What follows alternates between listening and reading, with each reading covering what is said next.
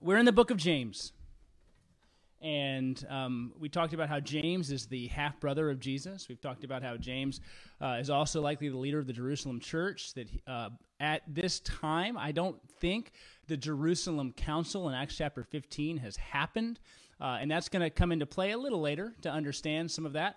But I don't think that Acts chapter 15 has happened. I think this is coming a little before it.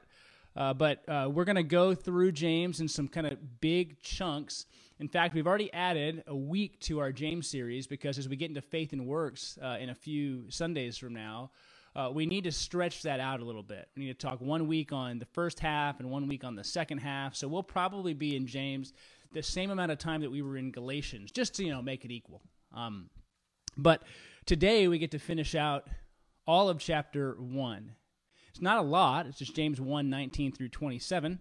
And I want to just read that along with us. Remember that I'll be going through the CSB because that's where I memorized it this past year, 2019. So that's where it's going to be coming from. But it's like this. My dear brothers and sisters, understand this. Everyone should be quick to listen, slow to speak, slow to anger. For human anger does not accomplish God's righteousness.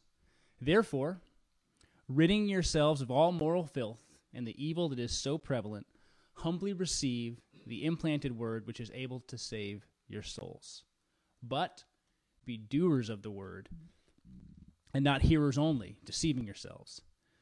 Because if anyone is a hearer of the word and not a doer, he is like someone looking at his own face in a mirror. For he looks at himself, goes away, and immediately forgets what kind of person he was. But the one who looks intently into the perfect law of freedom and perseveres in it, and is not a forgetful hearer, but a doer who works, this person will be blessed in what he does. If anyone thinks he is religious without controlling his tongue, his religion is useless. He deceives himself. Pure and undefiled religion before God the Father is this, to look after orphans and widows in their distress, to keep oneself unstained from the world. So where you are right now, if you're near someone, a friend, family, whatever, just grab a hand. We're going to say a quick prayer on this passage that God might be with us as we go through it. Father, teach us how to follow you and live for you. This is your letter, not ours, but it was for us. And so teach us in this, God, that you might receive the glory. We pray it in Christ's name. Amen. Okay, so where you are in your living room, we're going to have a bit of a test, okay? Now, when the images show up in a second, it might change the way I look on the screen. We're trying to keep that from happening, but still might change. I might turn orange like a Oompa Loompa or something like that. That's okay, all right? So there's just going to be a little test for you to have, and you can even kind of respond, of course, in the notes. Now, don't be super holier than thou about it, because this should be just kind of an easy thing. I'm going to show you some pictures, and I want you to answer the question, just where you are, scale of 1 to 10. How religious is this person? So this is our first picture. We have, it looks like incense, smoke kind of coming up. We have guys in robes holding candles. It looks like they're kneeling. So in a religious service, look, there's a Bible there, probably about to be preached from. So just scale of 1 to 10. This image, how religious are these people? Second picture. Oh, yeah, you got to have the modern worship. If we're going to have kind of incense in one, fog is the modern church's incense. So you got to have fog. You got to have some kind of ways that things look. The light has to hit it in a certain way because, again, incense is bad, but fog is okay. So there's clearly a sign that says Jesus, and people are really, really excited about what they're seeing. So with this one, scale of 1 to 10, how religious are these people? What do you think? I mean, you got one, this guy has his hands up. Looks like she has her hands up. Well, hands up, hands up. Pretty baller to me. So, maybe a 10 out of 10. But let's look at the next one. Oh, this is a good one. We have guys in robes. This guy he's carrying, this is, if you have certain church backgrounds, you're familiar with banners, but this beats any banner. Because it's beautiful. And you look at the guys around it. I believe those are the disciples, the apostles, but we'll see. So pretty good looking, religious more than likely. This guy is not sure where he's going or what he's looking at, but scale of 1 to 10. What do you think? Religion, religious. And then finally, our fourth pick is just people, sitting. There's somebody, I think, right there. That person is just like you, texting in church. So we're going to lose a couple of points on the religiosity scale. But we have journals open, people sitting in rows, really serious. So again, we have our four pictures, and we're going for the religious test. Who is religious? Well, I think for your results, you should know this. You have no idea. Now, somebody is going to kind of screen grab this and take it out of context. So I've already prepared for that. I debated whether even not to have this slide because somebody's going to do something. But you really have no idea who is and is not religious based upon those pictures, because it's not about external adornment, is it? It's not about the way you look or the robes you wear or how intently you might even hold your Bible up, or, and we're going to hate this one, it's not even how expressive you are in worship. Those do not define being religious. They don't make you religious. So it's not your external expressions. It's not your external adornment. It's not how attentive you might appear to be. None of those things demand that you be religious. They don't make you a religious person. It's a hard idea for us to latch onto because we want to look at external appearances and we want to go ahead and decide where people stand with God. But James is not a fan of this way of thinking. And so we are going to be looking this morning at this passage, asking this question: what's it mean to be religious? Truly religious, meaning an adherent to a way of thinking and a way of believing, a way of acting. What does it mean to be truly religious? And that's why we'll take the whole passage, because James, we often, and I think appropriately so, kind of zero in on how James talks about our orphans and widows. Chapter 1, at the end of the chapter, verse 27.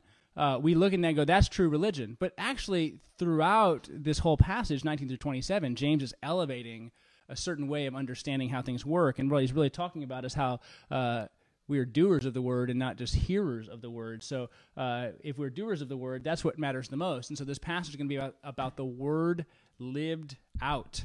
The word lived out. All right, so we're going to start, and you can put these in quotes if you want to, but we're talking about religious people. So first thing we're going to say is this: religious people listen. Religious people listen. It has nothing to do with your external adornment, does it? Religious people listen. Like that. This is what I want from everybody in Genesis. I want you to have big, floppy ears where all you do is listen, because that's what really matters, right? Look at this, verse 19 and 20. My dear brothers and sisters, understand this. Everyone should be quick to, what's that word? Listen. Slow to speak. I think Akers might have even tried to say it along with me. Quick to listen, slow to speak, and slow to anger. For human anger does not accomplish God's righteousness. Now, I want to stay right there. There's one positive aspect, one thing to do, and two negative aspects not to do. So you're quick to listen, you're slow to speak, and you're slow to anger. So you should know this, we should know this, but if you just ask the question, what does it mean to be quick to listen? Quick to listen, it means that you listen first, and you listen last. That's it. That your desire is to hear what's going on in the lives of other people, not to be heard.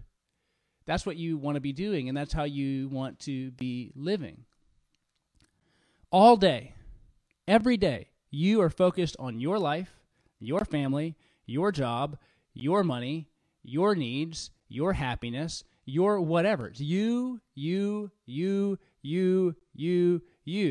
your friend Cheryl comes over, and she says, hey, can we talk? And all you want to do is talk about yourself. Isn't it funny? Because we do this in text messages all the time, where we might ask a question to somebody, and then we get a response like a day later. But they have to respond to our last question because all they really want to do is tell us what's going on with them. So I might go to Matt Brentner and go, hey, Matt, how are you doing? And then he's like radio silent for 24 hours. He's never really ghosted me that I know of. He might have, but I'm not really sure. So this is just hypothetical. But I go, hey, Matt, how are you? Matt says nothing. Then he goes to tell me something because he wants me to hear what's going on with him. But he realizes that he totally ghosted me before that. He didn't respond to me. So he has to first respond to me, sound interested, so that he can talk about whatever he wants. And this is just kind of human nature. And this is what we want to do. We want to tell people what we want to tell people when we want to tell people, and we totally lose any ability to hear them. You live in your own world, and listening requires that you focus on others when all day you've been focused on yourself. Well, when we are listening, we are considering. We are being considerate. We're hearing those around us. When we are speaking first, not listening, we're making life about us. And often when we're speaking and not listening, what starts to happen? Because if anybody is in a relationship with anybody, it doesn't have to be dating, it doesn't have to be married. It's just if you are in human relationships, you know that a lot of speaking without listening leads to, boom, anger. Because you just get frustrated. You get annoyed. You get bothered by how people are responding to you or receiving you. Then you look in verse 20. Human anger does not accomplish God's righteousness. Well, if you were with us in Galatians, then you know that righteousness is our right standing, that we are brought into a right and good and appropriate and God-ordained status. Right? We have a new status with God. There's nothing hindering your access to him. And all that is because of Jesus' work on the cross for you. But there's not only one definition of righteousness. James, with a strong Jewish background and a strong ethical background, meaning he wants to live a certain way, he's looking at righteousness as God's way of life. So when we think of Paul, we often think of right standing. When we think of James, we probably need to shift that a little bit and move it more toward right living. Right? So Paul is right standing. James is going to talk about right living. Human anger doesn't accomplish the righteous life. Some translations say it like this: the righteous life that God desires. Human anger doesn't do that. So this first idea, being religious, isn't about clothing. It isn't about looking good, dressing nicely, or being outwardly expressive. It's actually about diminishing your own expressiveness necessarily so you can hear what's going on with someone else. Hear what's going on with someone else. I mean, I dare you almost to go an entire week between now and next Sunday when we gather like this online. I dare you to go all week and only ask people how they are and never give your own update. Just try it. I dare you, any moment that you feel like you need to share something that's going on with you, to just not. And to give your entire attention for an entire week to what is going on in the hearts of other people. Not so that you can give an update about what you think, not so you can speak into their life, right? So we want to speak into your life, but all we really want to do is tell them how we feel about them, right? We don't have to listen to anybody to speak into their life, but if you just listen for an entire week, you will find your flesh is going to hate it, because flesh focuses on self and listening focuses on others. True religion, being religious, is about listening. That's one. Then in verse 21, he's going to talk about how to get there. Religious people receive God's word. That would be God's gospel, right? The good news. It reads like this: therefore, ridding yourselves of all moral filth and the evil that is so prevalent, meaning it is everywhere. It is in us, it is around us, it affects us all the time. Humbly receive the implanted word, which is able to save your souls. And I think salvation here, because James has a future view, is looking at that future time when the Lord redeems us all, where we are saved, and Jesus has returned. So James kind of has and I'll use eschatological. He has a future-looking view of salvation, not this kind of necessarily present view of salvation, which is often how we think about it. Bless you. So what do we see here? Evil's everywhere. It's in us. It's around us. And to listen to people, we actually have to rid ourselves of our selfish desires, our evil desires, the things that focus in on us. And we have to humbly receive the implanted word. And listen to this, because this really is how the Lord does his work. The good news exists, it is for us, but it exists and resides as truth, regardless of whether or not we adhere to it, right? That what God has done for his people is true regardless. But through the work of Jesus and the Spirit, now that message has affected us and it resides within us. So the truth of the gospel has been implanted because it can't be churned up or manufactured from within, because evil in us is so prevalent. And so the implanted word, the gospel, comes in, and we then, in order to live rightly, even if we are saved, that we have faith in Jesus, in order to continue to live in the way that God would have for us to live, right living, we have to constantly be responding to this. That able to save your souls, again, looks to the future when we're fully united with God. James, and this is important for Bible readers and Bible studiers, James uses words, but if we just assume one word only ever has one definition, then we're going to get really, really confused, especially as we get into faith and works. We're going to be like, I don't even know what James is talking about here. So there's a difference, a strong Jewish background to what James is saying and why he is saying it. But as we get here, we have two ideas that are in focus for a good or a religious life. Number one is that we listen, and number two is that we receive God's word, that the truly religious amongst us are good listeners.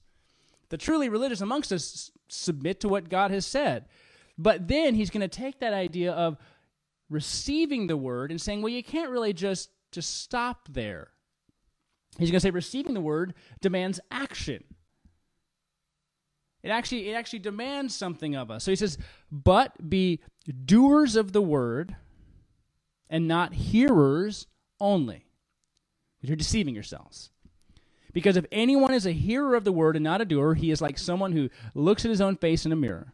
He looks at himself, goes away, and immediately forgets what kind of person he was. But the one who looks intently into the perfect law of freedom and perseveres in it, and is not a forgetful hearer, but a doer who works, this person, will be blessed in what he does. So in verses 22 and 23, you see the reception of the word, humbly receiving the implanted word, does not stop here. You don't just say, well, I'm good because I believed something. What James is focusing on is that you also need to do what it says. So be doers of the word and not hearers only. Why? Well, if anyone's a hearer of the word and not a doer, really what you're like is somebody who doesn't remember what they look like. Now, if you look in a mirror and you say, I don't know who that person is, probably deceiving yourself. There's actually sociological research, maybe it's not sociological research, but there's research about how we are so easy to recognize our own face. Amongst a crowd, we can identify our own face. So if I gave you a list or just kind of a mosaic of 50 pictures of people from Genesis, within 5 seconds, I'm sure you would be able to find out who you are. See, what James is doing right here is he's highlighting that it is ridiculous. Can you say that? Ridiculous. It is ridiculous that you would think that you can hear something and not do it. Because if you hear something and don't do it, it's really just like somebody who can't recognize their own reflection. And everybody understands their own reflection. Everybody recognizes what they look like. But why does this idea even come down? Well, here it is. From identity, from who we are in the Lord, comes our obedience. From identity comes obedience. And who are we? If you're listening or watching this morning and you have put your faith in the Lord Jesus Christ, then you are a Christian. You have been marked by him. You have been identified with Jesus. And along with that then comes the important point that you then are to yield your heart and your life to Jesus. So when we are reading the scriptures and we were understanding what we see in the scriptures, then what are we doing? But we're getting a reflection of what the life God would have for us is. His desires, his expectation, his heart, and his hope. And so peering into the scriptures and seeing what is there is for the Christian looking at what God would have us be. And so when we look at that, we need to then do what it says. Respond to what is within it. And this is true. You might be thinking, I'm doing okay. There have been times that I've been nice, or I've been charitable, or I've been generous. There's been times that I've been happy. There's been times I've given my mom or dad a hug. There have been times where I've said hi to people, and there have been times that I've tipped big for God. So I must be good. But you can also hear the argument that we always make, which is we want to self-justify to feel as if we're living the right way. And what James is about to do is just take all of that and say, listen, let me just kind of point out what matters the most here. Let me just point out, again, we've talked about our listening, and we've talked about responding to the word, and we've talked about doing the word, and he's going to kind of give it a very concrete area, a spot. It actually is going to tie in with multiple themes that we see throughout this letter, and he's going to talk about that idea of true religion. And he talks about it in regards to speech, care, and purity. That's the way I'm putting it. We could probably put it better, but the passage is going to do that for us. So we're going to go to the passage, and we're going to see what it says. We get to this kind of climactic point, true religion. And James is going to talk about three things: speech, care, and purity. We can go 26. If anyone thinks he is religious without what? Controlling his tongue. Right? Controlling his tongue. That doesn't just mean you do that all the time. It means you're able to speak with self-control. What do we talk about? Like quick to listen, slow to speak. If you think you're religious, you go, oh man, I'm in church every time the door's open. I've lived for Jesus for so long. I've been involved in church forever. And you just go around and talk trash about people all the time. If you can't speak lovingly and graciously, and let alone that, if you can't just be quiet and say nothing sometimes, then do you really think that you're religious? That's what James is saying. If you can't control your tongue, whatever religion you claim is useless. And you deceive yourself, because it's not about talking a big game. We so often love to talk a big Jesus game, don't we? I mean, we want to quote authors. We want to go ahead and let everybody know what we've read. Oh, I just read this new Calvin book, and it's just so awesome. And he said these things, and he said those things. It's not a new Calvin book, because Calvin's no longer living, but you get the idea. Oh, man, have you read this quote by this person? Or have you said this? Or what's your view on that? And what do we do? Right? We can just talk a big game sometimes, and James is going to take that theology that so often we love to just think is the best, and he's going to say, listen, if you want to just talk all the time, and you want to critique other people, and you want to talk about what they're good at and what they're bad at, and you want to talk about all your issues, and you want to talk about things that you love or things that you hate, if this is really what your life is going to be, you can't control that. You can't just be quiet. That's not religious. It's just talkative, loquacious. That's all you are. You're deceived because you can't listen to people. You're too busy talking to them or about them. And then he's going to take it a little further.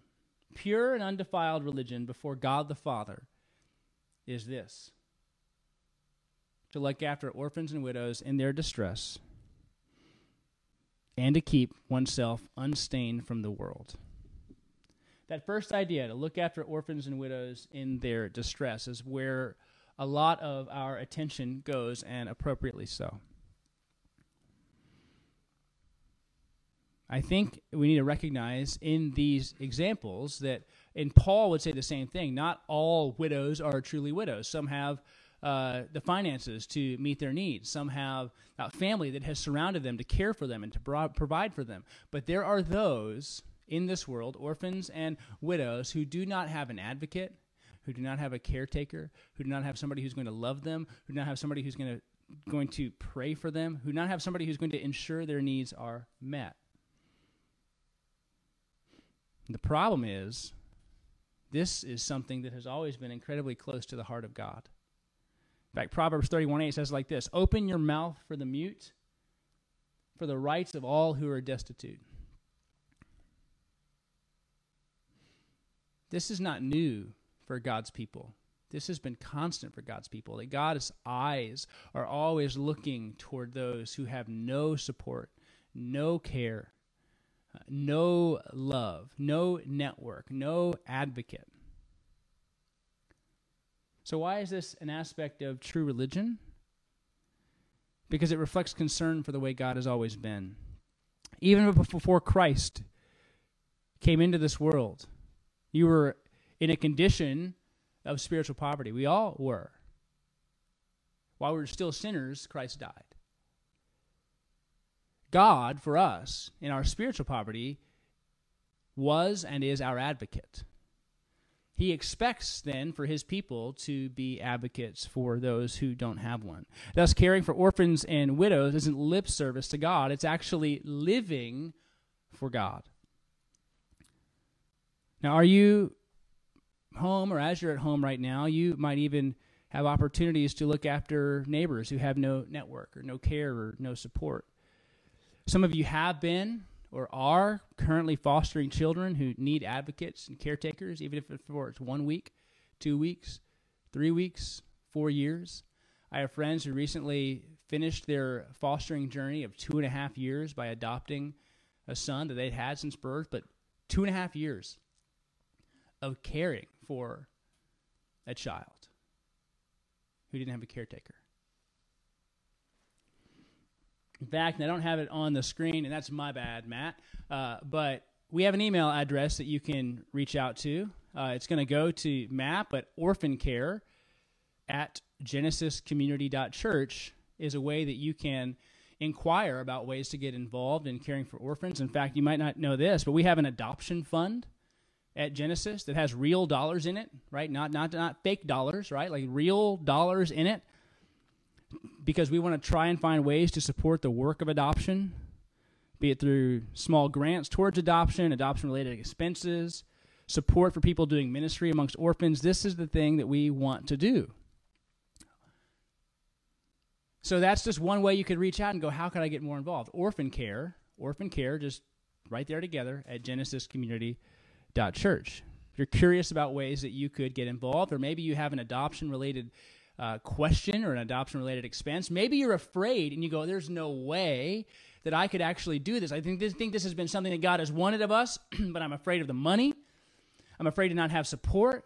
I'm afraid that I won't be able to get it done. I'm afraid that everything that I need, or everything that needs to happen is going to just get derailed. I don't know what COVID-19 is going to do for this. There's so many questions. If you just need some people to talk to you, we have people to talk to you. People who want to hear from you and pray for you and help you be religious in the way that the Lord cares about. We want you, and this goes with Paul's language, we want you, if you have widows in your life, to care for them. And this might mean that mom or grandma moves in with you. This might mean that you are the front lines of defense for those in your network who need a space, who need finances, who need food. That you have to do that. And in order to do that, we have to be what? Humbly submitted to God. Because that type of work, this type of work is constant. And our flesh always rears up and it's like, can I just give money? Right? Because giving money is one thing that we should do. But at the same time, I can give somebody $50, or I can give a fund $1,000, and then I can go on with my life. This demands your life. It demands it. Because you're living for God. But there's another part, and I do feel like the last part is what happens. No, it's fine. That to keep oneself unstained from the world. I feel like if I could talk to this verse, like if I could create for it a personality, it would say, Hans, I come after the orphans and widows part, so everybody forgets about me, because they remember the first part, and so I think this is like the neglected part of James 1:27. that we don't think about it. But if you look at it, pure and undefiled religion is looking after the orphan and widow in their distress and keeping oneself unstained from the world. Now, what does that mean? What does that mean?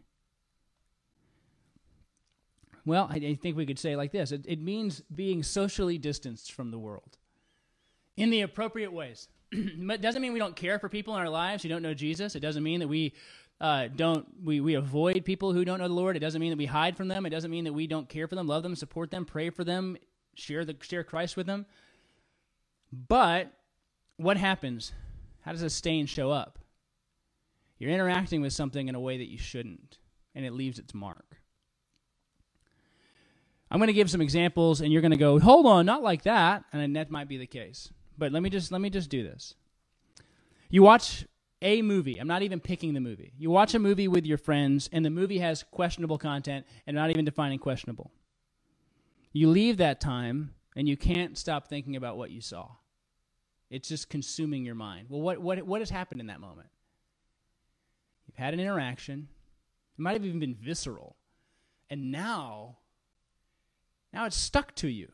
It's here, and you're trying to mess with that. And James is like, get it out. You don't need it. You don't need that. It's not worth it. Why? Because any amount of energy that is given towards trying to handle things that we don't need to deal with or don't need to approach is going to actually prevent us from living the life yielded to the Lord that he would desire. Another example, your kids frustrate you. You're at home and you're in quarantine and you're just trying to love them, but you can't because they're driving you bananas, but you have found that anger works. If I yell, they listen. And what I really want right now is just some compliant kids. So when you threaten them, they appear to obey, and then what happens? You stick with it. You've used an ungodly strategy that has now stained how you operate.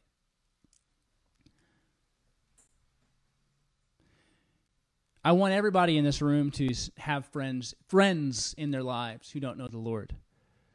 But sometimes you might try to think that you're just being like, the super Christian. I'm going to go and I'm going to just interact and do everything that they're doing. And just quite honestly, in your conscience, you can't. So what you end up finding is that you start thinking differently and feeling differently, and your heart for God has been muted. All of that is being unstained or being stained from the world. And James is going, true religion is living in a pure way, which is not something that we often talk about, is it? That there are places I shouldn't be. There are things I shouldn't think about. And I don't know what that would be for anybody watching this. I can't define that for you. I can probably define some that would generally be good for most or all of us. But I don't know your heart. I have friends who are like, man, I could never watch that. And I'm like, that? I mean, it's VeggieTales. It's not really VeggieTales, but I just can't do it. They have certain things, and they tell you why, and you go, I didn't know that. Well, what are you trying to do in those efforts? Keep myself from being stained by the world. Why? Because I want to reflect God. And any amount of energy that holds me down because I'm trying to comprehend or deal with sin is going to actually affect that. So this is what I want to say. People called by God live for God.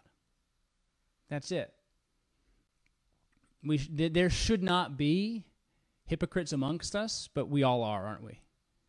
We don't live in the way the Lord would have us live or care in the way that God would have us care, and we should all be doers of the word and not just hearers only, but there are still times, and James will even say this, we all stumble in many ways. We're always contending with the ways that we have fallen short, and in those moments, we just return to the Lord Jesus. We receive his grace, and we keep going. That's what we do. Return to the Lord, ask forgiveness, and keep going. Because people called by God live for God. We have a new family. There are new house rules. It's a new family business. So remember this, as hard as it is, your look, your enthusiasm, your external exuberance in worship, we don't know what it means. We are unsure of what it means. Whether you listen, you respond to what you see in the scriptures, You don't speak up just to get your point across. You're not angry. You care for those who have no advocate. Then you appropriately remove yourself from places that will affect your heart and your mind, parts of this world that will affect your heart and your mind for God. That's religious. But it's funny because we often mock some of that behavior as ungodly or just lazy or just, oh, well, you're just not being whatever. You're just not being assertive enough. And it's not passive to be quiet. It's not passive to not indulge. It's not passive to say, we're not going to go there, we're not going to do that. It just doesn't help my heart. It's actually thoughtful and religious, as we might talk about it. Jesus changes us. He changes us fundamentally, and he changes us eternally, but also he changes us simply for him.